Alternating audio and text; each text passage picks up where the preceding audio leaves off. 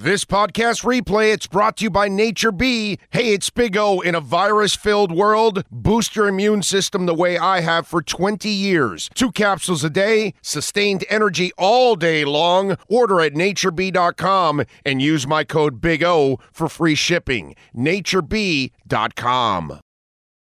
Oh, wait a minute. There we go. I was wondering where I was. Where am I? Can I be found? I'm searching. Anyway, welcome back. Boys are done with the hour. We are loaded today, by the way. We did the redrecover.com Inside the Paint show with Ira Winderman and Kurt Heelan. Don't forget, right now, 30% still for the human wraps and the doggy wraps. The doggy wraps are going to stay at 30%, but the human wraps are about to come off the 30%. So go to redrecover.com. Make sure you get your wrap at 30% off right now. So if you need it, redrecover.com, that red light therapy, it works, man. It works, baby. We got Cam Wolf will be joining us at 10:30. We got Matt Verderam. We're going to step into the Red Recover huddle at 11 o'clock. At noon, Omar Kelly will join us. So we'll have some fun with Omar. So we got a loaded show. We got some things to talk about. I see some guy G Reed says, Big O, does he ever discuss the Marlins? So I sent him a text. What is there to discuss? Except complain. He goes, season projections, spring ball, etc. All right, let's see, G Reed. Season projection, no playoffs again. They can't score runs. They don't have enough offense. So Sandy and Jazz will be about the only things to watch. What else is there to say about the Marlins? What else is there? Really, seriously. What else is there to say about the Marlins? You got to do something to earn the talk. You know, I watch them, but they suck. They don't have enough offense. There's going to be nothing to talk about. Every 5 days we'll be wowed by Sandy. Occasionally we'll say, hey, did you see that thing that Jazz did? And that's it. There's nothing else to talk about. Skip Schumacher isn't making a difference. I love that when they hired her. It's like, all right, I like this manager. Yeah, well, the manager still needs talent. You didn't give him any talent. Like I said, what's there to talk about the Marlins except complain? They're 1-9 after yesterday's loss. 1-9. Okay. 1-9. Skip Schumacher ain't going to make a difference. They don't have enough offense. All right. They can hit, last time I checked, G Reed, the manager can't hit, can't pitch, can't defend. So they're off today, off tomorrow. They take on Washington on Friday. What else is there to talk about? You know, the Marlins made me lose my interest in baseball. Yeah, they contribute to having no interest in baseball because they do nothing interesting in baseball. So, yeah. So there you go. That's your Marlins talk.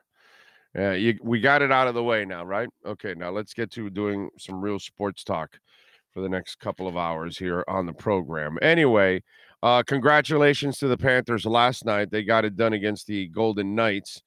They won 2 in a row, which is awesome. Bob had 31 saves. They got Chicago on Friday.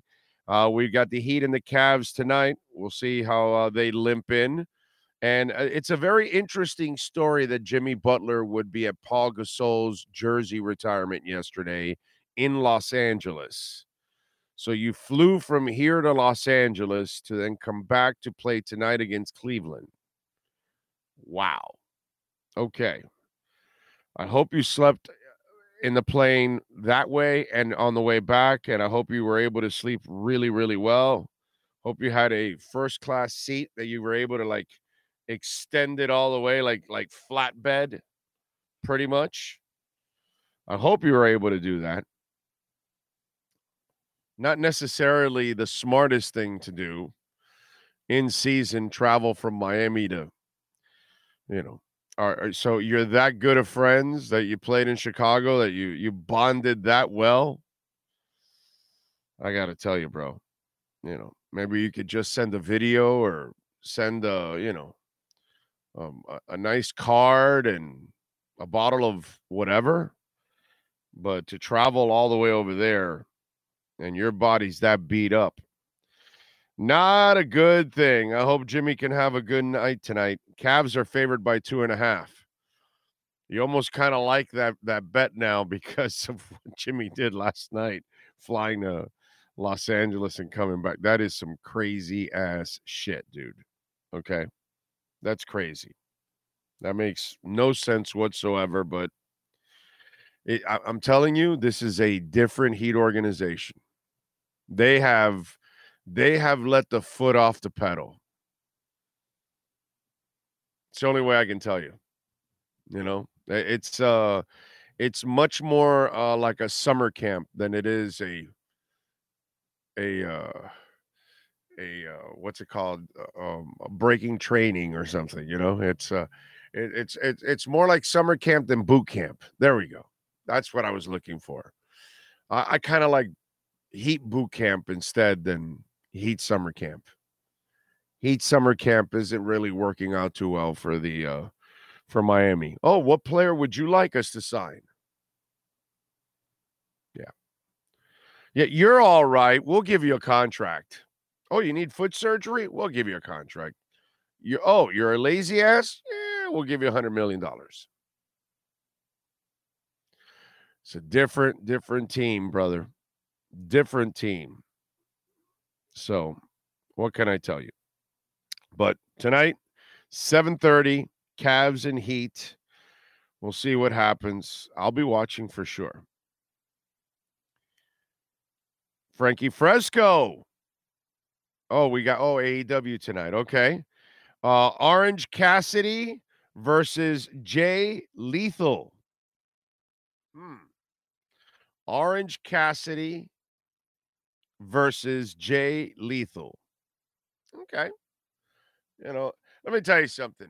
The other day I was on social media and there's this there's this one Twitter handle that I follow that has like a lot of throwback stuff. And they showed us an Orange Julius. And there was an Orange Julius in all the malls down in South Florida back in the day. I'm sure there were Orange Juliuses somewhere around the country where you lived and all that. Remember the Orange Julius? I mean, you think about it. Orange is something that's been around for a while in our lives. There's the Orange Bowl, right? Spent many days in the Orange Bowl. Think about that, right? And so, we think about Orange and it's like a pleasant thing. Jay Lethal, sounds nasty, sounds intimidating, no doubt about it. But I tell you, an Orange Julius is even more intimidating. Okay.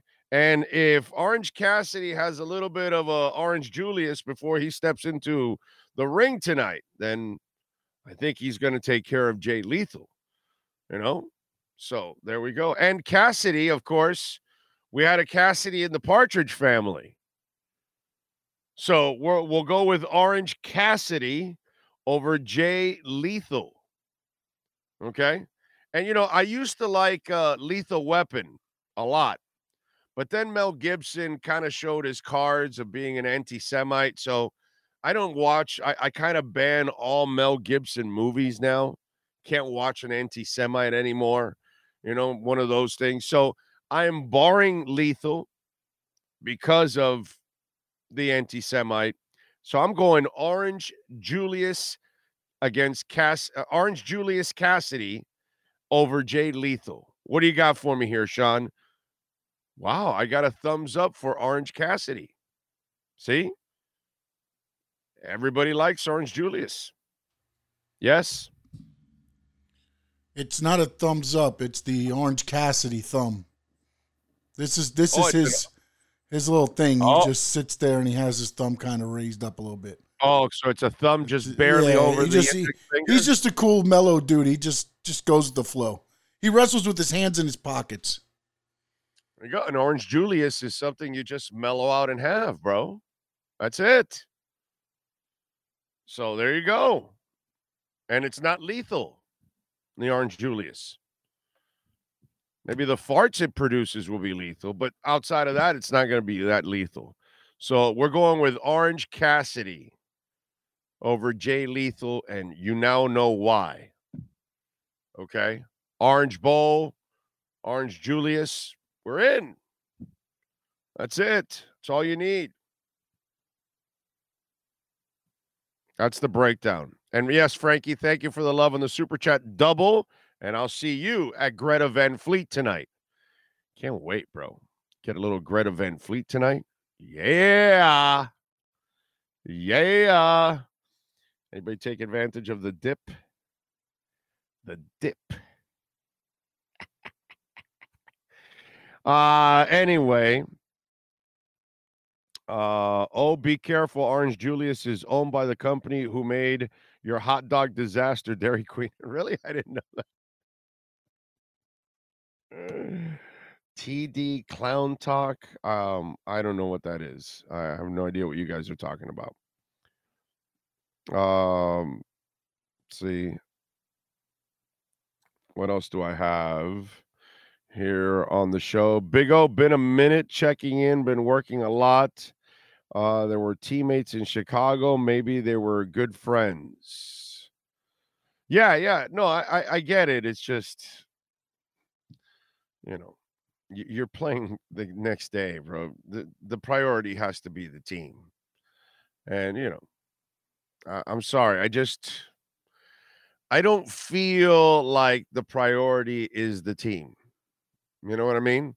I almost feel like, Jimmy's just doing whatever the hell he wants to do. And this franchise is kind of, lost its way a little bit here. They need to get back on track. I've been saying it for a while. Let's see. Still going to open day with my old man. Never been to an opening day before. There you go. There's nothing wrong with that. So it's always good to go to opening day, go to a baseball, go to a baseball game throughout the year. You know what I mean? Hey, listen, I'm not when Loria was here, I was openly telling you, you're stupid for going to see Loria. Okay, because that's an evil person, not trying to win, just trying to take your money. I don't blame Bruce. Bruce doesn't have enough money. It is what it is. He's not really an evil person. It's just, he just doesn't have enough money. And so I wouldn't tell you not to support these guys. Support them. Go root the kids out. But let's be honest now. They're not good enough. All right. And that's just the bottom line. So until they're able to draft, develop several, bats to go along with the arms they have, they're not going to. They need a 2003 Marlins season or what the Royals did, which are the only two teams in our lifetime that were able to do that during this, big money era of baseball, that you brought up enough minor leaguers that, you hit lightning in a bottle with a whole bunch of them and you have a good enough team to actually make some noise. That's about the only way you're going to do it. And right now they don't have enough of those bats in the lineup. You know what I mean? They may have enough pitching, but they don't have enough hitting, unfortunately. And that's just the bottom line. But again, I don't blame Bruce Sherman. He's doing the best he can do. He doesn't have the deep resources. And he doesn't even have the deep resources to create the resources. And that's really the Marlins' problem. Like, if you had the money, right? You had money. Like, I'm talking about money, like Stephen Ross money, that you can invest a couple $100 million and you don't care about waiting for the return down the line. You're willing, kind of like some of us that are into Bitcoin and all that. Those of us that are thinking about making money in the next month or 6 months, we're crazy. You're talking about, 24, 25 down the line. The back end of 23, we should start seeing some results. Those of us that have been investing the last 14, 15 months, we're going to have like another maybe 7, 8, 9 months of hell still. And then after like 20 months, of hanging in there, we should start to see something, right? We have to invest and give it time, and then we'll see our returns. Well, that's what you need with the Marlins. You need somebody that can invest in salaries and then start to produce the winning, which then creates the culture, and then people start to flock. But it's going to take a while because they have to trust you first. And then they have to really believe that you're actually a real good team. And then they have to believe that you're bringing them back the next year and you're committed. And then people will start to commit. You know what I mean? That's kind of the thing. If you're not the Dolphins or the Heat, right, or the Canes, these are all teams that are already established inside the culture of South Florida sports. The Panthers, the Marlins, and Inter Miami have not done that yet because none of them have been able to produce winning on a consistent basis and prove that they can get to the playoffs. You don't have to win a championship, but you have to prove you're committed to winning. And if the Panthers miss the playoffs this year, it's devastating for them because everything they did last year, they have gone about destroying it this year. And then they destroy it with the fan base because they have their hardcore people that are going to show up, right? Just like the Marlins have 3, 4, 5,000 people that are going to show up every game. But if you really want to get everybody else, you've got to win them over. The Heat already won them over. This might be a down year for the Heat. They make the playoffs, going to get an early exit. That's a down year for the Heat. Think about that. That's a down year. The Dolphins already have the following. They're just dying for a winner. They're waiting for it. The Canes have it too. They just haven't won in a long time. They're just dying for the winner, but they're there. They're waiting. They're in the wings. Marlins and Panthers and Inter Miami don't have that. So they have to go out and prove to people that they're committed to winning. Out of the three, right, there's no doubt that the Panthers and Inter Miami are committed to winning. The Marlins have never proved. It's not that this ownership hasn't proven it. It's just they don't have the money to prove it, unfortunately. So that part is not their fault. They really should not have been allowed to buy the team is really the issue. But that was a Loria thing. It's a Loria thing that he screwed us on the way out. The way Jimmy screwed us with Wannstedt, the way that Leonard Hamilton screwed us with what was the guy's name? I forgot now the guy's name. But that's happened to us. That that we've been screwed by Frank Haith. That we've been screwed by, somebody that no, it wasn't Frank Haith. It was the other guy. It was the guy before Frank Haith that was a really lazy. He flew on a different plane than the team did. God, what was his name? Was it Perry or something? What was the name of the guy that Leonard? It was Leonard Hamilton's friend. It wasn't. I'm sorry, Frank. You're a good dude. God, what was his name? I forgot now. Oh, man. Perry Clark. That's it. I did get half of it. Perry Clark. That's it. That clown. I don't know what's worse. Jimmy leaving us Wannstedt or Leonard leaving us Perry Clark. Yeah. Yeah, those were pretty bad. Pretty bad. But that's until they kind of prove it, you're not going to get people to get on board, unfortunately. And that's the problem with the Marlins. That's the problem with Inter Miami. That'll be the problem with the Panthers. Now, Inter and the Panthers are in the process of doing it. And by the way, with Messi coming, because I'm almost like at 100%. I'm at 90% that he's coming. Because it just smells like it. He has no contract anywhere, which how does the best player in the world not already have a deal for next season? You know what I mean? I just get the feeling he's coming here. So I know Inter is on the brink, and the Moss brothers are maniacs. They're going to want to win. You're not going to stop them from winning. They might have made their mistakes early on and all that shit, but they'll figure this thing out, and they already have. And Chris Henderson's a badass, and Neville's doing a really good job. So they're on their way. And the Panthers, their ownership is overly committed to winning. Okay? They've made some mistakes. The Bobrovsky thing has kind of hurt them and all that. And we'll see, but they're trying at least. They're working hard at it.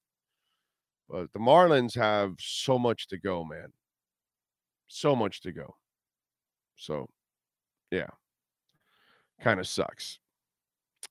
Frankie says, Big O, what do you prefer if you had to choose one? A championship for 1 year and then bad play for the next 15 years, or a team that competes consistently but never wins? No, I want the championship. I've gone through like the last 40 years of the Dolphins not winning a title.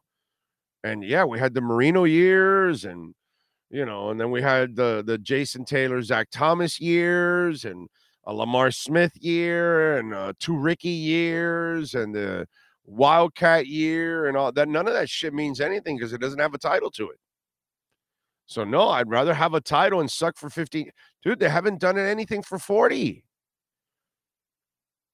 So yeah, give me the title. And it, like the Rams. You see what the Rams did? I have no problem with the Rams. What they're going through cap hell now, and they've got to get rid of people and all kinds of shit because they went the other way. They went the free agent route, and now everything's catching up to you. The Pied Piper is catching up to you. You've got to pay all these salaries and all these signing bonuses that you've given up over the years. And now it's all coming to, but it's fine. You got your championship. I don't care. I don't care if you have to suck for a few years after you got a title. You got a title. Give me a title, dude. So, yes. I don't care about winning consistently. I care about winning a title. Hell yeah, dude. Please give me a title. When you don't have the money, you need to develop your players like the Rays do. We can't develop hitters at all. Carlos, what do the Rays win? I don't give a shit about the Rays, dude. I'm so tired of people talking about the Rays. Like, what do they win? It goes back to that question just Frankie asked me. I don't give a shit that you actually make the playoffs every once in a while. I don't care that you're competitive. What do you win? I'm sorry, when you walk into Tropicana or whatever the hell that crap hole is called, are there any banners hanging there that say championship? Tampa's not good enough. I'm sorry. Tampa and Oakland, they don't mean shit to me, dude. Trying to be decent means nothing to me. If you're not trying to win a title, it means nothing to me. I love how people talk about the Rays. Who cares about a bunch of overachievers? That's what they are.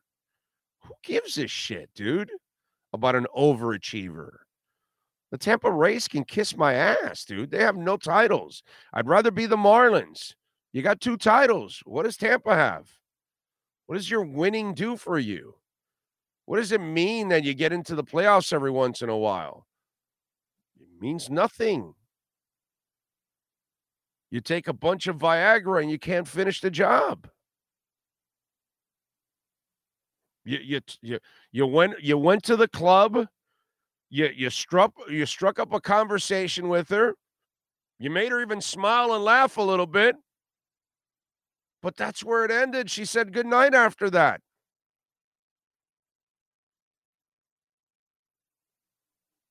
I don't need to get teased, dude. I need to get laid. You losers that talk about the Rays, that's a tease. Who gives a shit about a tease? I hate when they use the Rays as an example. What's an example of coming up short all the time? That's an example? Nah. I'll go with the team that actually finishes the job. I don't care about a tease. Oh, the Oakland A's, they do a great job. Of what? What do they win? I'm sorry, I must have missed it. Are we back to the 70s? I'm sorry, are we back to Reggie Jackson and company?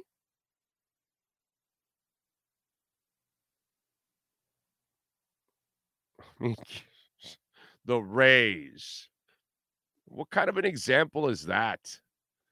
I don't want to be the Rays. I don't want to be a tease. I don't want to come up in second place all the time. That's striving for, coming up short. Rays. Give me a break. Inflating balloons only to let out all the air. Yep. That's how I feel about the Bills. Well, that's what the Bills are. A lot of hot air and no substance inside because they don't win. So yeah, you talk a lot about the Bills, and yet they don't finish the job. So yeah, you're right. Oh, do you think the Panthers will make the playoffs? No, I don't. I don't think they'll make the playoffs. Let's see what else. I came here for Viagra references. That's it. Well, it's what it is. Clearly, the Rays need a lot of Viagra so they can finish the job because they just get teased. They keep looking down at their pants, going, "It's not working. I need some Blue Chew." If Messi comes, his first game has to be at Hard Rock. No, the first game will be at Drive Pink Stadium, my brother. That's probably where it's going to be. I don't think they'll do the Hard Rock thing. I think they'll do it there at their stadium. What I think they will do, and this is my prediction, they're going to add bleachers to the corners. They're going to add bleachers to the corners. If they're smart, which they are, they probably have already investigated it and found out, okay, if we're getting him, we need to, because that's what, probably 4, 5, 6,000 seats that you can add in the corners, and you can make a lot of money with those 5, 6,000 seats. And get ready for the price of Inter Miami tickets in the second half of the season. They're going to go up if you want to go to any single games. I've said it, man, for the hell of it. Get a pair of season tickets just for the hell of it. If you can afford it, you'll probably make your money back easily in the second half by selling the Messi games. Because that is, or you want to go. One of the two. You know what I'm saying? But I get the feeling that it's happening, man. I never thought it was going to happen, folks. Never thought this was going to happen. So if he gets here, I am completely wrong. Just because I've been telling you now that it's going to happen doesn't mean I'm right, okay? I'm just saying, because, they've been talking about this for a couple years, and for me, I've always thought it was a load of crap. But the way it's worked out now, he doesn't have a deal. They have the 10 open and the 5 for the other guy. And he doesn't have a contract, and he's into his season now that ends in the summer. And he's risking injury, everything. He doesn't have a contract. And even the Arab team offered him a couple $100 million, and yet he didn't take that. I just get the feeling he's coming here. The league's going to give him a team. By the way, okay, no, Cam, where's Cam at? So I think the league will give him a team and all that, so I don't know, man. I think it's going to happen. Let's see. Justice Department confirms it has launched a review. Oh, okay. All right. Yeah. That's a terrible, terrible thing. What else do we have going on? Oh, what's the latest and greatest with the stadium being built by the airport? You talk about the Miami Freedom Park. I think they're pretty close to starting to build in it, but yeah, it's a couple years away. Couple of years away, my brother. Big O, what's your thoughts on Daniel Jones' contract? I think he's a mediocre QB. Yeah, but they were in a rock and a hard place. Clearly, the coach felt he could work with the guy. I'm not a Daniel Jones guy. And then they wanted to lock in Saquon, too. So what they did was they kind of gave him the contract to then be able to lock in Saquon and kind of keep the base of their team. Again, I'm not a Daniel Jones guy, but I guess Brian Daboll feels like, he's going to get better. Or we'll see. We'll see what happens. But I think it's a crappy contract, and the Giants will end up paying the price for it. And let me tell you something. I would not give Saquon Barkley a long-term contract either because he's had all the injuries. So we'll see. But apparently that they're working on a long-term contract anyways with him. So the tag was just to kind of keep him there. In fact, the contract that the Giants put on the table for Saquon, apparently the average per year was higher than even the franchise tag. So he's clearly pissed right now that he can't negotiate out in the open market. But now he's going to have to negotiate with the Giants and come to some kind of agreement or risk injury and play on that tag. So we'll see. Like, well, how many running backs got tagged? Tony Pollard got tagged. Josh Jacobs got tagged. So several running backs got tagged, and it's like 10 million the tag. It's not the end of the world number, and that's why they're using that franchise tag, because it's not a big, it's not a big, enormous number. So, Big O, who is your free agent? I got two of them. Poyer and Wagner. Those are the two guys I would get. Wagner, you don't have to give him a long-term contract. So it's a more, Chris Greer loves his 2-year deals. Bobby Wagner fits exactly in that 2-year contract mold. In fact, I wouldn't be surprised if Bobby Wagner, let's say, just for an example, if he signs with the Dolphins, he gets a 3-year contract, but it's really a 2-year contract because they kind of play with the money for the 3rd year. Kind of like what he does when he does 2-year contracts, that he kind of plays with the deal that way. I wouldn't be surprised if Bobby gets a 3-year contract that's really a 2-year contract, but that 3rd year kind of flexibility for, the signing bonus and all that stuff from early on. So Poyer would be the guy and Bobby would be the guy. All right, let's get to talking a little football. Let's unleash the Wolf Pack.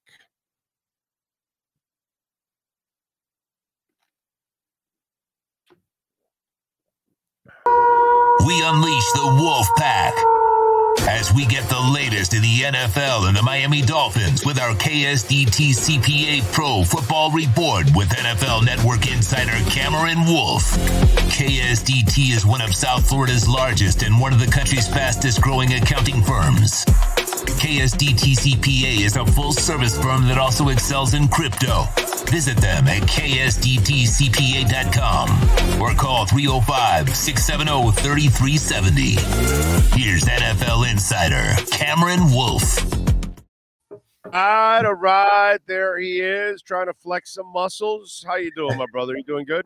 I'm good, man. How are you? Back from a couple days up north, and happy to be back in the warmth. So, and you're happy not to have to wake up at 3 a.m. to do the damn show. That too. I love doing the show. It was a blast. But sure it does take some getting used to waking up that early.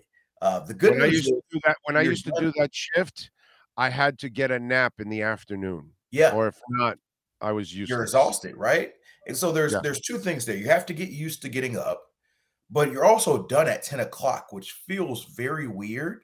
But at the same time, like you said, I got tired super early in the day. So I didn't get to take advantage of like oh, let's do stuff in the night, or I fell asleep like halfway through 7:00 games because, you're just tired. So it's a balance. I'm sure if I did it full time, you get used to it. But going from my schedule, when I probably wake up regularly like 7:30, go to sleep like 10:30, 11, to pushing that up 3 hours each way, that's definitely different. I did it for a while, and I always had to get a little nap in between the day, or if not, I wouldn't be able to last the whole day into the night. And I'm the guy that wants to watch the games. Yep. So, because a lot of people that do those morning shows, they normally go to sleep really early, actually. Yeah. They don't really watch the games. They just kind of wake up in the morning, watch the highlights, read the about it and all that, and then they kind of formulate their opinion from that, but they didn't really watch the games. I'm the nutbag that really wants to watch the games. Right. And that would hurt me too. Like, I would want to watch the Sunday night game. I would want to watch the Monday night game. Those games aren't ending until 11:30, 12. You got to be up in 3.5 hours. So right. That's and doing what I do, I got to watch, I watch the Panthers game, and I watch the Dolphins game. I watch the Marlins game. I watch the Heat game. I watch the Inter Miami game. You know what I mean? So I gotta watch the game. So yeah, it's a brutal, brutal time. When I started doing this, I was like, yeah, I'm not going early. 10 is good. It's right in the middle of the day. It allows me to sleep in still to a decent time. And then, I'm done early too, but I still have time and I still have energy for the rest of the day, Yes. All right, let's, we've gotten to a point now. We used to make fun of Oliver Stone, and I don't know who I don't know if you know who that is. A film director, really famous one. No. And he's he's made some movies in the past, and he was always kind of the conspiracy theory guy. Okay. And we used to make fun of Oliver Stone. In fact, we would call people Oliver Stone back in the day. And that was a reference like, come on, dude, it's not a conspiracy theory. So I know that in today's world, everything is a conspiracy theory. If you don't believe it, it's a conspiracy theory. Okay. And so I'm sorry about the Lamar Jackson thing. This isn't a conspiracy theory. Yeah. If people don't sign him, it's because he's a running quarterback that's been injured the last 2 years. He wants a fully guaranteed contract with 2 first-round picks that you got to pay. That's a lot of compensation for anybody out there. So it's very understandable that most will not want to do this. But there is nothing to do with conspiracy theory, and they're all getting together to not sign him. Bullshit. This is a league that will sign a triple murderer if they can help you win a championship. And you saw what happened with Deshaun Watson. They signed him, and he had a crap ton of baggage in Cleveland. The problem is stupid teams do stupid things when they're desperate. And the Browns were desperate, just like the Raiders were dumb in giving John Gruden a ridiculous contract that then ruined the market for coaches and everybody else in the league, because here comes Matt Rule getting a same contract type of treatment when he didn't deserve it. He didn't even win a Super Bowl in this league. At least John Gruden won a Super Bowl. At least he had success with the Raiders and all that. So there was some track record to why you would want to give him that. To me, in this league, bro, they would sign anybody and everybody that they can if they will help you win. If they're not signing Lamar, it's because there are the legitimate concerns that I just talked about. So where are you going? Legitimate concerns, or are you going conspiracy theory too? I'm not going conspiracy theory, but I will say it is notable that a lot of people are out as quickly as they are. Because you look at quarterbacks who've gotten contracts. Daniel Jones just got $40 million from the Giants. Derek Carr just got $37.5 million. No compensation. No compensation. No compensation. So those deals are 2-year guarantees versus 4-year guarantees, correct? But at the same time, we don't know. Like, we've heard some reports, but we don't know for a fact what number Lamar is his breakaway point. Everybody's saying, oh, the Deshaun contract. We don't know that for sure. And do teams know that for sure? To me, a conversation. So what you're saying is that because Josina Anderson was completely off on the Dolphins report, she's also off on the fact that Deshaun Watson says he wants no less than what Deshaun Watson got. I'm not saying I don't like to conflict people's report. I just report what I report, and so I could tell you that the Dolphins are keeping Tua quarterback in 2023, and I've reported that for months now. That Tua will be the Dolphins quarterback in 2023. I would be absolutely shocked. You know, I never say never, but I would be shocked. And so people put out their reports, and I see them, and they talk to people maybe different than I do. And hey, more power to you. But I knew that to be something that I felt comfortable with our reporting with. So the same thing with Lamar. If I'm a team, I could see that report, but at the same time, I want to talk to Lamar. Maybe his number is different from I've seen it before where your number is different for one team than it is for another. Maybe it is right. Maybe he asks for a Deshaun contract there. He does the market search and realizes he might not get it. And he says, okay, well, I'll take 150 million guaranteed or whatever. I'm just putting a number in the air.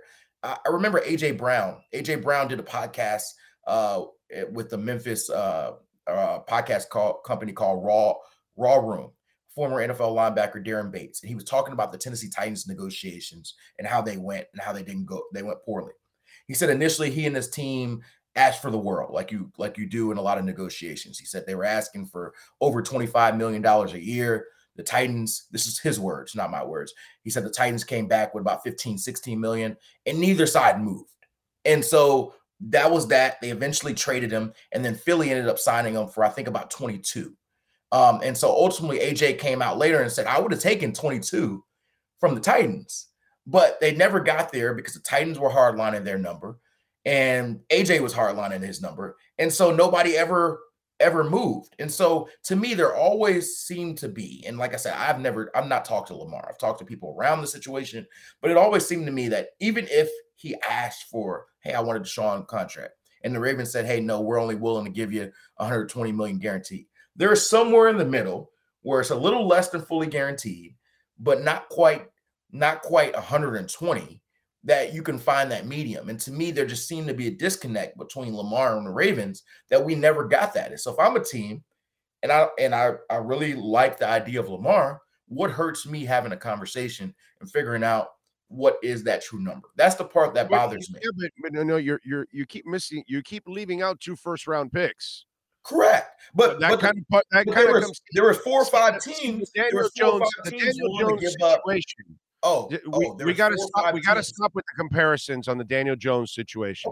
Okay. So I'll give you a comparison. Hold on a second. The Giants. Can I finish? Okay, go ahead.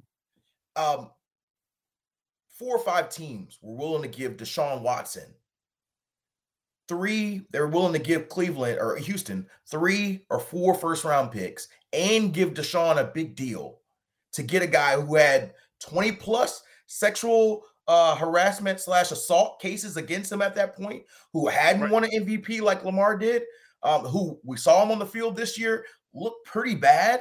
And you saw teams lining up to be willing to do that. And so to me, the fact that everybody's immediately saying, without even thinking, I'm out, that to me doesn't line up given what we just saw last offseason.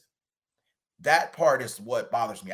Like I said, I'm not like saying there's a whole conspiracy and 32 owners are getting together and say, we're not giving Lamar anything. I'm not a conspiracy theorist. If they pulled that off, then hey, props to them. I did not see it coming. But I do think it is odd to me that everybody is so completely out. Maybe there's something I'm missing there, but everybody is so completely out. I think there's a lot of you missing the fact that, okay, he's not really a regular quarterback. You have to now change your entire offense for him because you are now running a running offense now. And then he takes punishment. That's not what Deshaun Watson does. That's not what other quarterbacks do. He has to run in order to be effective. He's been out 10 games the last 2 years. He doesn't really actually have success in the playoffs. Maybe they were even willing to go with the alleged rapist because they actually look at him like a real quarterback, a passer. So they'll take the chance instead of the guy that doesn't have a long shelf life because nobody has a long shelf life in the history of the NFL playing in that style. Cam Newton is bigger, stronger than this guy, and he couldn't finish out his career playing his style. Why? Because he wasn't a great passer. Right. And that's what hurt Cam. And I think this is the part that I somehow see, some others do, but a lot of people keep missing out with Lamar Jackson, that they are wowed by his legs, but they don't see that his arm might be wickedly strong, but it's not accurate. It's not the part I laugh is, oh, he's going to come to Miami and McDaniels all of a sudden going to change his offense because Lamar can't run McDaniels' offense. But now McDaniel's going to change his offense to a running offense. You know what I mean? And Greg Roman left and went to another place. Did he get tired of running a running quarterback offense? There's a lot more to adding Lamar than just the money and the picks. You have to change your entire offense to suit his skills. And that's going to then have a trickle-down effect. And that's what I think a lot of teams are looking at. We got to give him a fully guaranteed contract. We got to give 2 first-rounders, and we now have to change our offense completely to cater his style. And I think that that's the part that people are missing. I think there are people in the NFL looking at it like I am, like he's really not a great passer. He doesn't have success in the playoffs. They're a running team. They're a defensive team. They give him the foundation. But then when they need the quarterback, he's not there. He has to be running. He has to have a lead. He has to be a front runner. That's kind of what his game is. That's what, once he falls behind, that offense is not built to come back. And why? Because he's not a pure passer. And to me, there's more to this story than just the compensation. There certainly is more to the story. And I think the main thing that's more to the story is just the relationship between the Ravens and Lamar. It's got toxic at times, and a lot of it has been a lack of communication. You can put that on Lamar if you want. Maybe it's on him not having an agent. That's been brought up. Maybe it's on the Ravens not speaking to him the way he wants to be spoke to. The injury thing at the end of the season and the rehab and whether he was healthy enough to play and not healthy enough to play. Those are all elements here. But I think the assumption that Lamar is the guy that we've seen and can only be the guy that we've seen is a little dangerous, because I think I told you this before. He played in a pro style offense in Louisville, and they've always built this offense in this stretch with Greg Roman. But who's to say if you had him in a more pro style offense, he can't adjust and be a little bit more of a passer there? We've seen him when forced. I've seen games where he ran one or two times and killed it as a passer in the pocket, threw for over 300 yards, 4 touchdowns, and just destroyed him. And so he's shown he can do that. The question for him is, can he consistently do it? And so that's why I pushed back on your thought he's not accurate, he's not a passer. He's shown us he can be all of those things in spurts. The question is, if he was in an athletes offense, do, bro. That's what athletes do. But here's what I'm saying: if you have the skill set that he has, and Michael Vick had the same issue. Nobody is a playmaker in the open field with his legs from that position like Lamar. Like never. And so the balance is, do you want to take away what makes him unique to make him what every other quarterback is? And so because of that, because he does things that other quarterbacks don't have, the assumption is he can't do any of the other things. I don't think that's true. I think that even if you took away Lamar's legs, I think that he could still be a starting caliber quarterback as a pocket passer.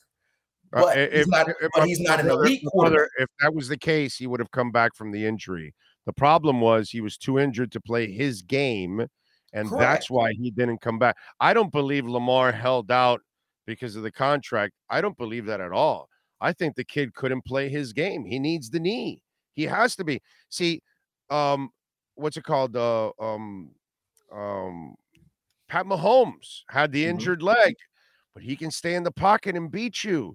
Brett Favre years ago played with a mangled leg, but he can play because he's a pocket passer.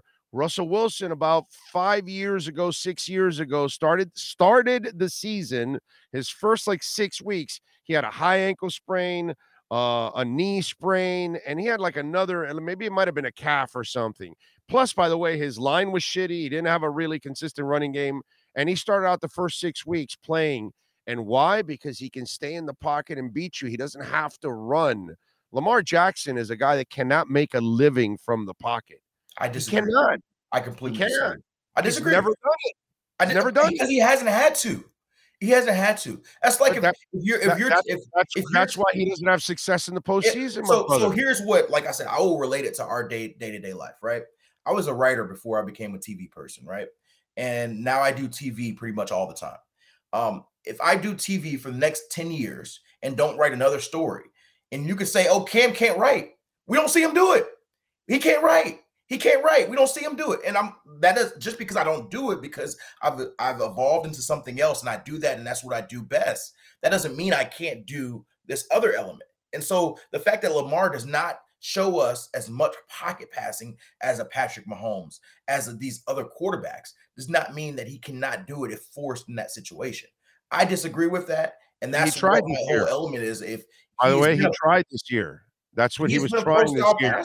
And that's why they ended up with a lot of field goals. He got drafted as a first-round pick in a pro-style offense in Bobby Petrino's offense. In college, he played 3 years in a pro-style offense before he got to the league. It's a running offense. No, he was running with your legs. They were not designing. They were not consistently designing run plays for him in college. He was a passer. And so that's why I think people just forget that, because he has not done it. Like this offense, you are correct. It is a very much run-first offense. But at the same time, they've allocated the fewest resources at the receiver position as far as money in the last 4 years. They don't give him weapons. His running backs, which is not their fault, his running backs seem to get hurt every single year. Well, that was the last couple of years. So you're in a position where you have running back, and he's had elite tight ends. He's had yes, but that's been the only spot. He hasn't had a number one receiver his whole career. And so he has been in a position where he's been forced to carry an offense. And when you're forced to carry an offense, you do what you do best and what you're most comfortable with. And that is his ability to make plays with his legs. It doesn't mean he can't pass. It's just that you don't think they catered it that way because they don't think he can do the other stuff? I don't. No. That's my opinion.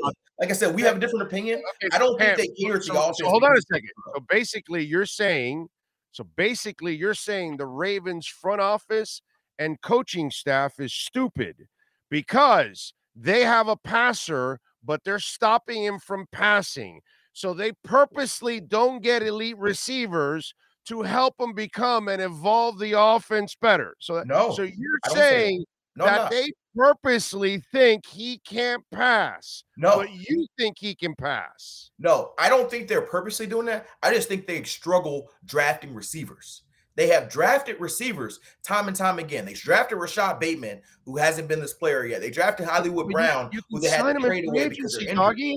They become available in free agency. They become available in trades. You can trade for one. You can sign. You can actually sign one in free agency. But I'm telling you, they have never had a number one wide receiver in this offense for Lamar.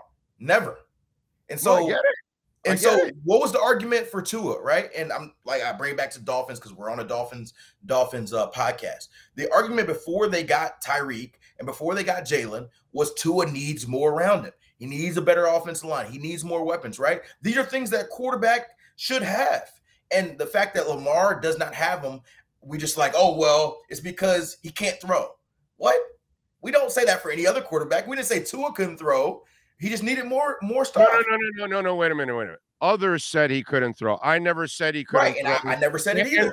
And by the way, with the shitty weapons, he proved over and over that he was a passer. Has always proven that he's a passer. He doesn't have to prove that he's a passer. What we needed was better weapons so he can actually score more, so he can get down.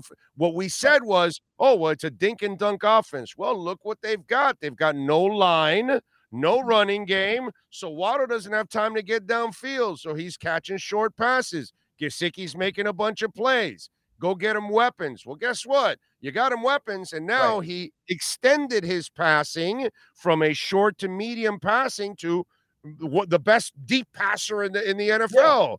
Last year. Tua was great. So passing was not a question mark with Tua ever. It was more about the weapons that he needed in order to expand the offense.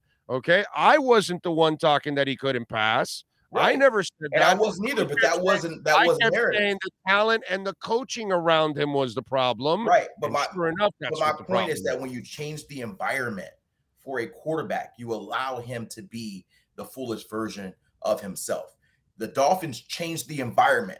It's a different environment for Lamar and Tua, but they changed the environment with the coaching staff, with an improvement in offensive line, with bringing in Tyreek, and it allowed Tua to be the fullest version of himself. We've not seen the Ravens change the environment for Lamar. So I don't think it's fair to say what the fullest version of him is because we haven't seen that. The Bills, the first 2 years under Josh Allen, he was a sub 60% passer. They went and got Stephon Diggs. They changed his environment and he became a consistent MVP candidate. You change your environment for a quarterback, you can consistently see who the fullest version of him is. Now, I am not like fully defending Lamar. He has some things he has to be better at. He's got to be better in how he communicates with his team. He's got to be better in staying healthy. These are things that Lamar has to be better at. But my argument is the Ravens have not done the full job of changing the environment of Lamar to allow him to be the fullest version. I think the assumption that he cannot be a passer, that he cannot do all these things is not fully accurate because we have not seen the Ravens put him in an environment where he could succeed in those elements. That's just my and by the way, Josh Allen, they gave him the weapons. Numbers have gotten better and all that, but he still hasn't gotten over that hump either.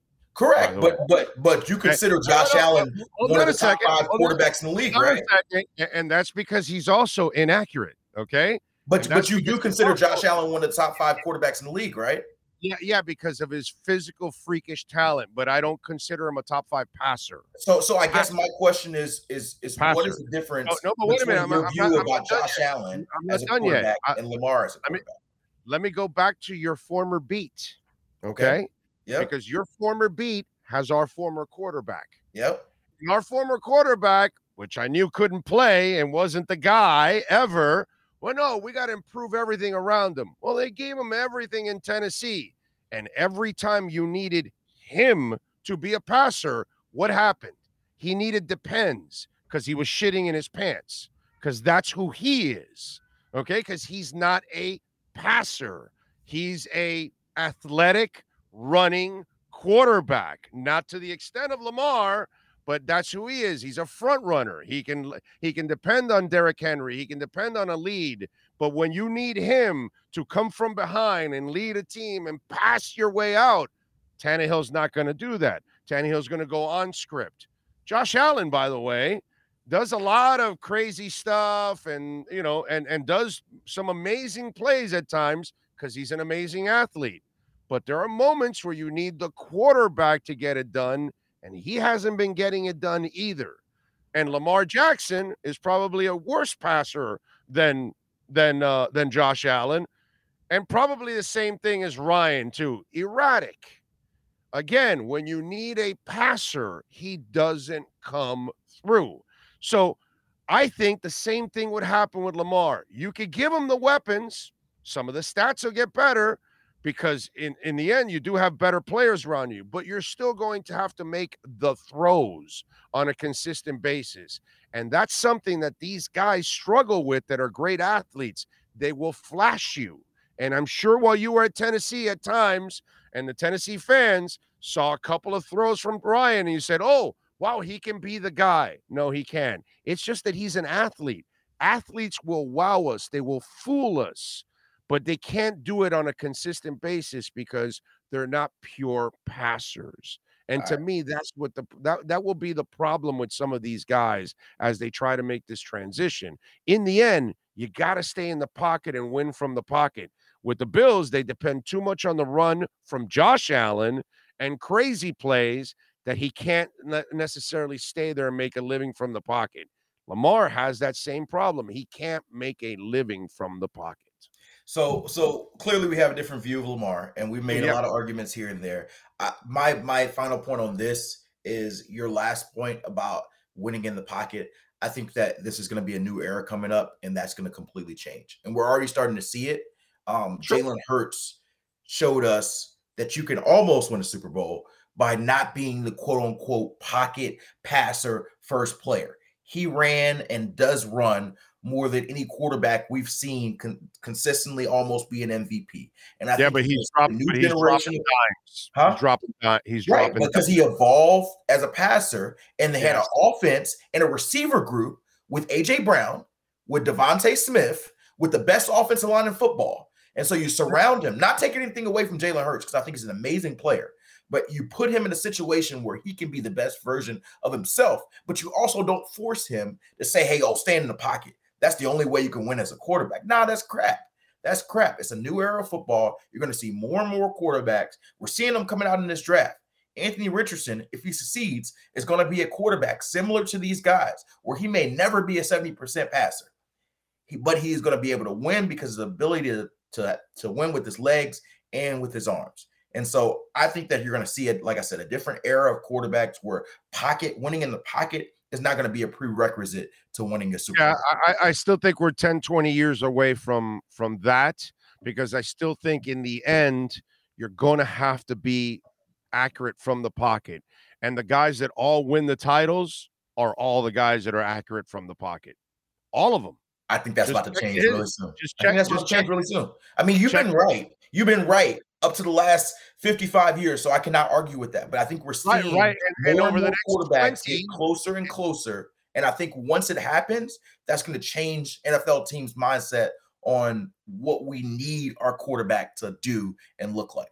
Or it's more a product of what's coming out of college.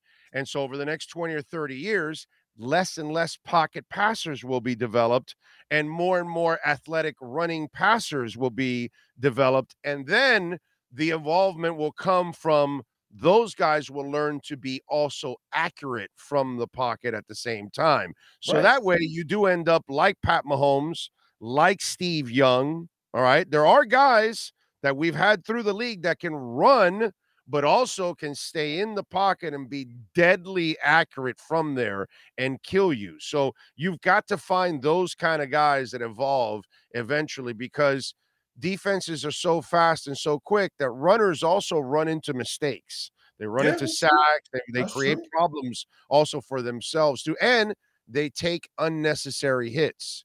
So the guy that can live in the pocket a lot faster and make quick decisions, one, he's going to last a lot longer. He's going to have a longer career. That's what you want. Yeah. Because the running quarterbacks aren't going to have a long career, Cam. That's the problem. So I think you continue to evolve as an offense. I think Philly's done a great job with Nick Sirianni of minimizing the amount of hits that Jalen Hurts takes, although he runs a lot. But he does not, you don't see him getting consistently hurt. He got the one shoulder injury. That's the only injuries he's had in his first 3 years in the league. But at the same time, I think you're seeing that it's the opposite of what it used to be. I think it's very hard for me as an NFL GM to take a quarterback who is a statue in the pocket and cannot move in the top 10, because I think you need players who can win outside of scheme, who can win when the play breaks down and move outside of the pocket. Your old cliche pocket passers who run everything out of the pocket, I think that players is going to become more and more extinct, and you're going to need to be a hybrid. That doesn't mean you're not going to have to be accurate from the pocket. I think that element's right. But I think the element of the mobility is going to be more of a prerequisite than, hey, can he stand in the pocket and throw it 50 times without moving outside of the tackle box? I don't think I like the mobility of a Rodgers without the dark room and a Mahomes. That kind of mobility and that kind of a passer, where it's not necessarily I need my legs to be successful. I need my legs to make that next pass, or I'll take a couple of yards off of you because you're giving me the open field. To me, that's the guy that I would love to find more, is the guy that can run when he has to run or help to create, but not the guy that he needs to run in order to be who he is. That's right. That's absolutely the goal. But like my whole point with Lamar, and like I said, he has his flaws. I am not saying that he does not have his flaws. He may not be the quintessential quarterback to be a running quarterback and win a Super Bowl. He may never do that. But the quarterbacks we have mentioned that are of that skill set, a Josh Allen, a Jalen Hurts, the difference between them and what the Ravens have done with Lamar, they have surrounded those guys with the right skill set and the players around them to allow them to make the choices of, hey, I can throw the ball downfield to Stephon Diggs. I can throw the ball to AJ and Devontae Smith and consistently do that. Whereas if Lamar is usually back there and he has to make a play, it's Devin Duvernay. Is Devin Duvernay open? Is who? I don't even know. I don't know any Ravens receivers. What happened, bro? Duvernay, the first 8 games was a monster. Yes. Remember, like this year, the first 8 games, he was like the MVP of the team. Actually, he was. But when you have number 3 receivers trying to be number 1 receivers at some point, the clock runs out, and so they figured him out, bro, because he was awesome. Right? I think didn't he like? I think he like made X look bad on that in that game, and Devin Duvernay was awesome. I actually talked to him on the phone before one of our games because he was their top receiver and he had been balling, and we had talked about it. And really, after that game, he had kind of fell off. And so that's the element that I want to see. So it was you after he talked to you. I was talking. I'm not gonna lie. I was talking up how he was playing, and he was talking about how he's trying to be a number 1. And you jinxed him. He was never a number 1 again the rest of the season. You jinxed him. Jesus, Cam. Damn. Follow him on Twitter at Cameron Wolf. If you want him to jinx you, he'll do that. So just reach out to him. Catch him there at the NFL Network, wearing some crazy ass shades. Cam, as always, thank you, my brother. Appreciate you. We'll catch up later in the week. Sounds good. You got it. There you go. Cameron Wolf, baby. Good morning football. It's an interesting one. We have unleashed the Wolf Pack. This has been the KSDT CPA Pro Football Report with NFL insider Cameron Wolf. KSDT is recognized by Forbes as one of the top tax accounting firms for 2022. KSDT CPA is a full-service firm that also excels in crypto. Visit them at ksdtcpa.com or call 305-670-3370. All right. Let me see here. You know what happened, Sean? We sent our boy the link, and he has a new email because his old email doesn't work because he's got a new job. So now we'll get him on. We've got the new email. We sent him the new link. So we'll get Matt Verderam on right away, and we'll have some fun with Matt, and we'll talk. See, to me, that's the interesting part about the Lamar discussion. And that's because I think a lot of people are just wrong about Lamar. That's all. And I mentioned it in the 15-minute opener of the show. A couple of years ago, I had a beat reporter on, Teron Davenport, good dude, from Tennessee. And we had the discussion of Ryan Tannehill and Lamar Jackson. And, I've never really been a believer of either guy being a franchise guy ever, because I don't think they're real passers, and eventually since we had that conversation, Tannehill's already gone down the tubes, and I'm sure I don't know if he doesn't agree with me now, whatever, but he thought I was nuts and didn't have any idea what I was talking about, he was convinced Tannehill was a franchise guy and convinced that Lamar is a franchise guy. And I think, as time goes on, I'll be proven right and people will see what I see, terrific young man, but he isn't a passer. And there's a lot to do. By the way, I see we will be there at the fair. We're going to have some giveaways for you, some passes to the fair. We'll be giving away some stuff. So we'll be there broadcasting live at the Dade County Youth Fair 3 times. 3 times. 3 Utah. 3. Get me 3 Utah. I know you only asked for 2 in the movie. But that's, guys are robbing the banks and he's eating his chili dogs. That's not good. It's not good. John Santos says, let Lamar Jackson, as a punt returner only. He'd be a pretty good punt returner. Oh, let's see. What else do we have? Oh, any questions or defenses will adjust to those QBs? It's exposed by zero blitz. All right.